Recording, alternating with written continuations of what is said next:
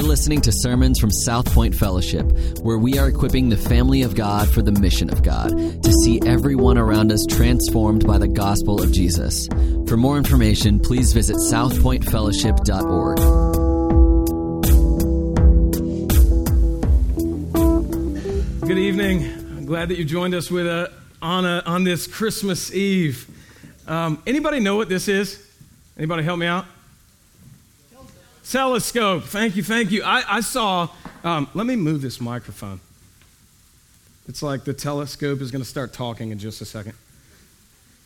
So I saw my Facebook feed filled up with pictures of telescopes the other night. Some of you may have had one out looking at the converging planets, Saturn and Jupiter. Some people were calling it the Christmas star.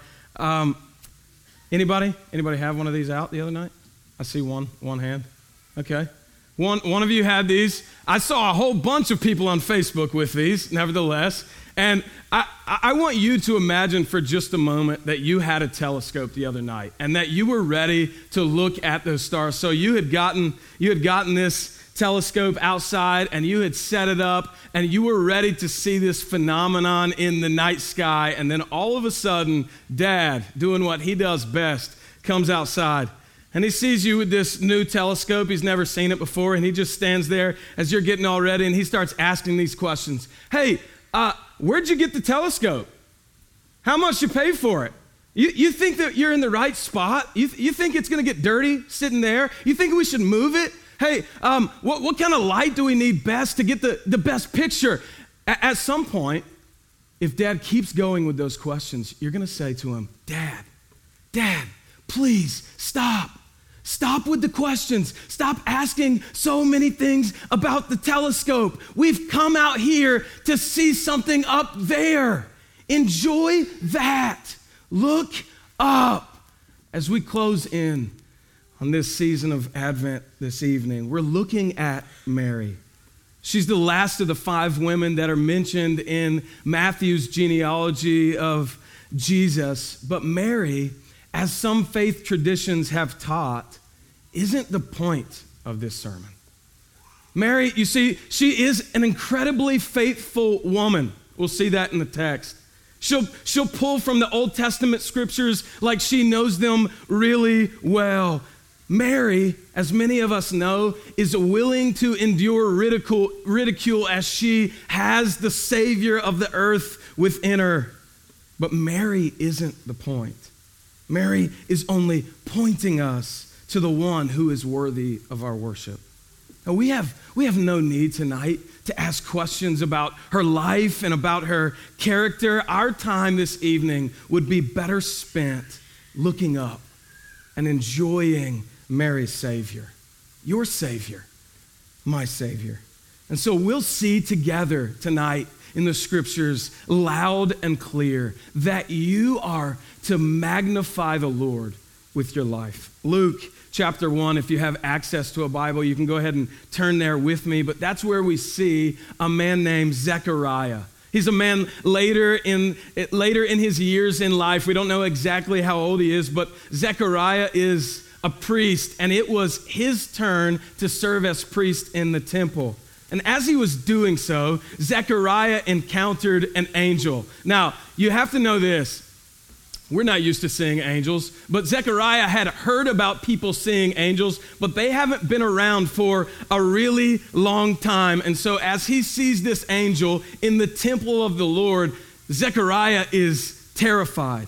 And so this angel tells Zechariah that he and his wife, Elizabeth, who has been barren up until this point, they have no children of their own, they're going to now have a son, and his name is going to be called John. We'll come to know him as John the Baptist. John will be a very special boy. In fact, he'll make way for the coming Messiah. What news? So Elizabeth, as the angel said, she does in fact conceive a son in her old age. And she is 6 months pregnant when a young girl around 13 years of age, 80 or so miles away from Zechariah and Elizabeth, is visited by that same angel, Gabriel. And Gabriel shares with this young woman, Mary, that she has found favor with God and that she too will conceive in her womb a young boy. And she will bear a son, and his name will be Jesus. He will be called Son of the Most High, and the Lord God will give to him the throne of his father David. And of his kingdom, the scripture says, there will be no end. The angel goes on to tell her that her relative Elizabeth is also pregnant. And so Mary decides, I got to go visit her. I got to confirm that all of this is happening. Now Mary, again, she is a young virgin. She's not even married to the man Joseph that she's been betrothed to. It'll look scandalous that she's carrying with her a child. But Mary doesn't stop to contemplate these things. She doesn't stop to think about all of that. Mary only worships. And that's where I want us to focus in for just a few minutes this evening. So we're going to read Luke chapter 1. We just saw it on the screen. But would you stand with me to honor God's word as we read it? Luke chapter 1, verse 46 through 55. This is Mary's song of praise. It's traditionally known as the Magnificat, meaning magnifies in Latin. So, Luke chapter 1, verse 46 through 55. And Mary said, my soul magnifies the Lord, and my spirit rejoices in God my Savior, for he has looked on the humble estate of his servant. For behold, from now on all generations will call me blessed. For he who is mighty has done great things for me, and holy is his name. And his mercy is for those who fear him from generation to generation. He has shown strength with his arm. He has scattered the proud in the thoughts of their hearts. He has brought down the mighty as he spoke to our fathers, to Abraham, and to his offspring forever. This is the word of the Lord. You may be seated. As we walk through Mary's song tonight, I want you to see three ways in which Mary keeps dialing us in to look up. Look up. Enjoy the Savior. Magnify the Savior with your life, Mary continues to say. And the first way is that God, my Savior, sees. That this God who sees, he saves. And maybe you're here tonight and you'd say, the God of the Bible, if anything, is unloving. He's looked at all the suffering in this world and he has done what seems to be absolutely nothing. You may in fact look to 2020 as a year and say that is proof that God has done absolutely nothing. But this young woman here at the beginning of the Gospel of Luke, she has a much different perspective. You see, the God of the Bible, he isn't only all-seeing, but he's also extremely compassionate. Mary exclaims in verse 47, my spirit rejoices in God my Savior. And you're right if you think that we need saving from all of this.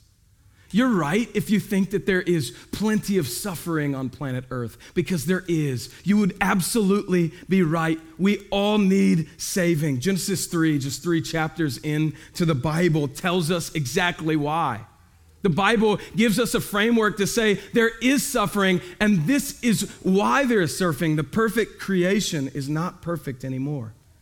Adam and Eve, our first parents, they've disobeyed by chapter 3, Creator God, the one who made them, the one who was in perfect fellowship with them. And they listened instead of God. Instead of listening to God, Adam and Eve listened to the serpent. And they partook of the fruit from the tree of the knowledge of good and evil.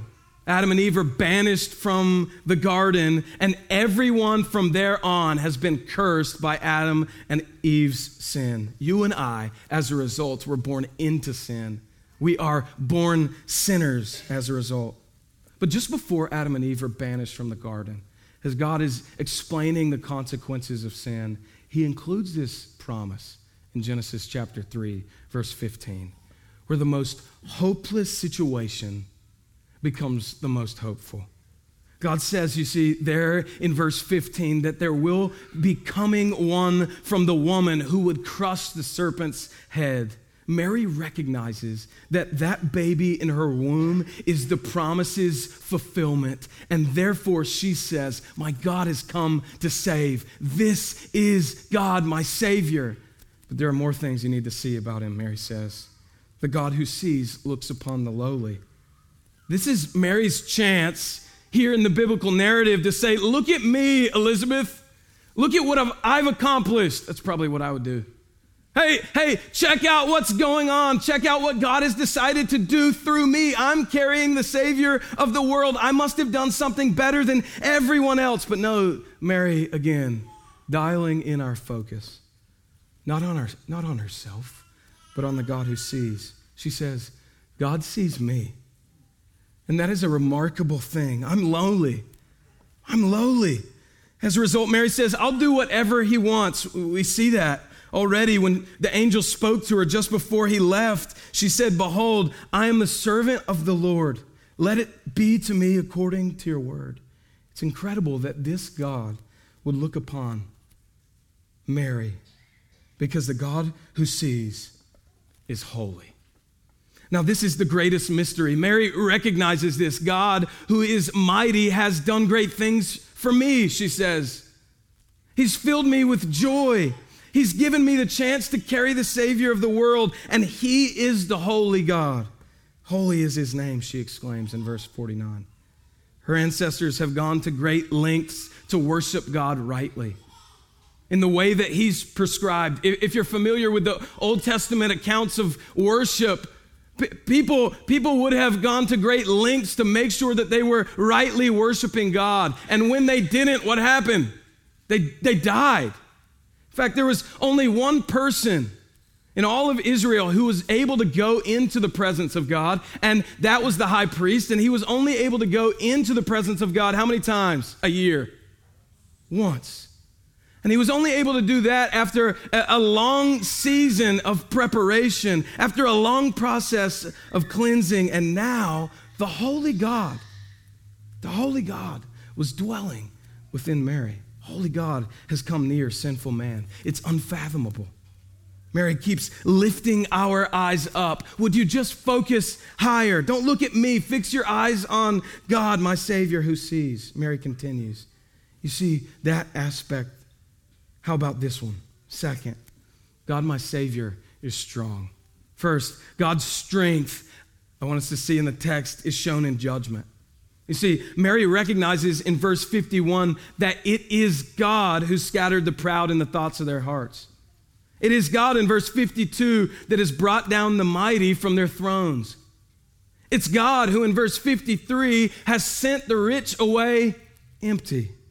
God deals with righteousness and justice. God never lets sin go. He always properly judges. And yet, Mary has us see that God's strength is also shown in his mercy.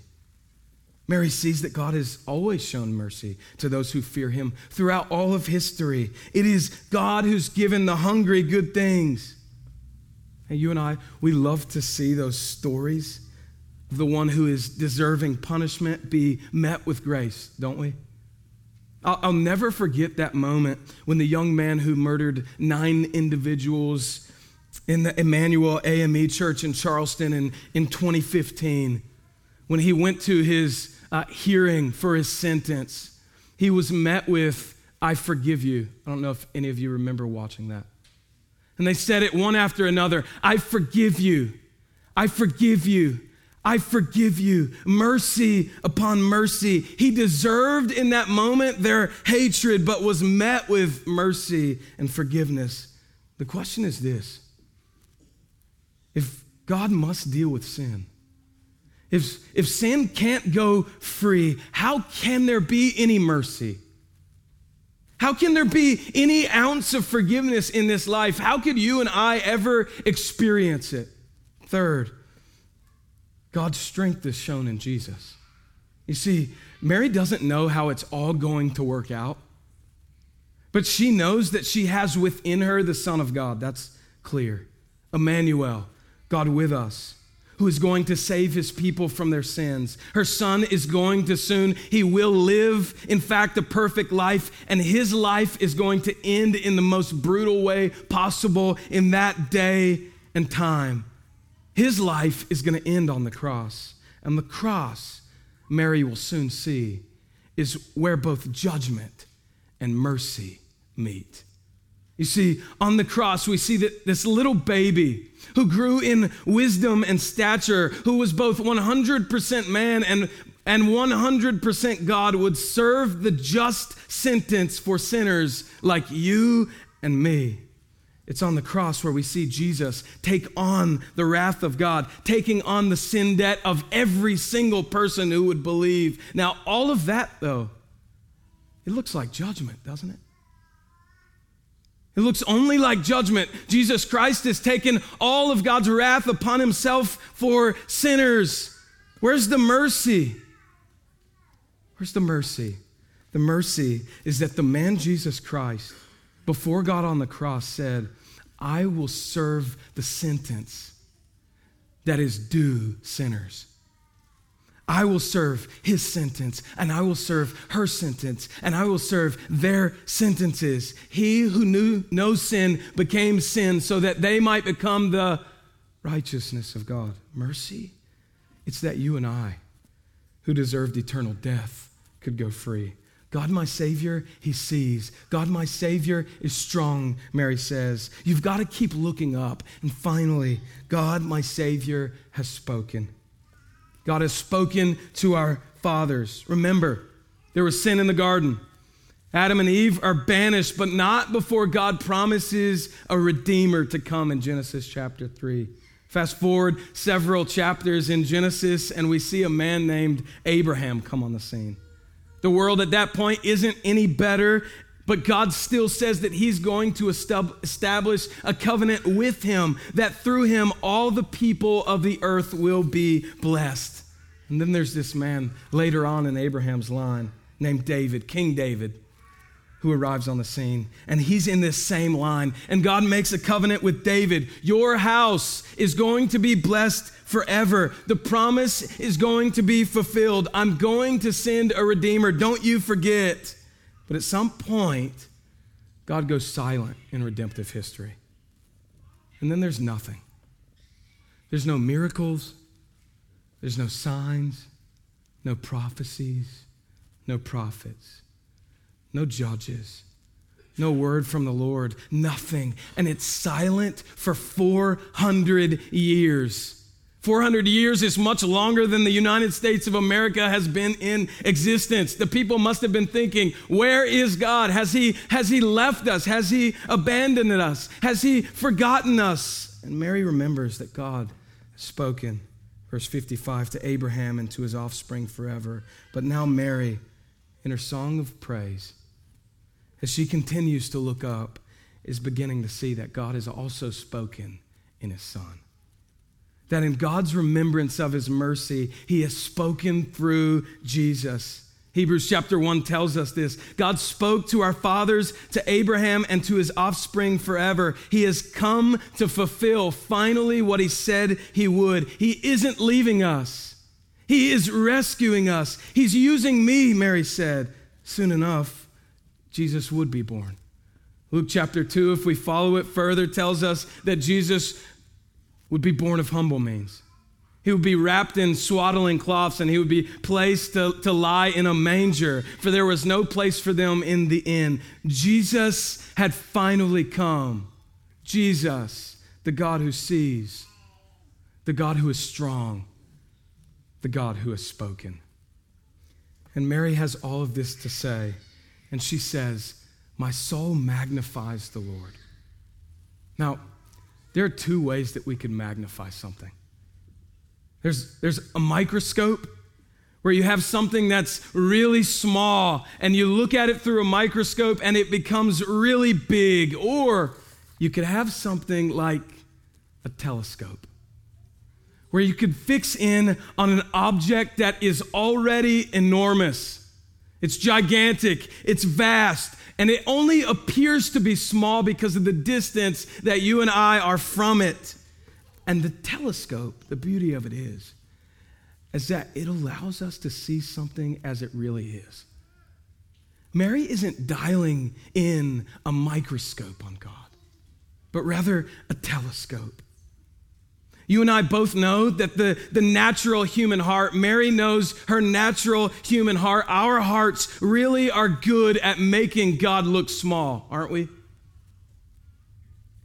We often know how all too well to make so much of ourselves. If God is too big, we think, perhaps he'll require too much of me. Perhaps he'll demand too much of my time. Perhaps he'll need too much of me. Perhaps he'll want to use my money in the way that I don't want to use it.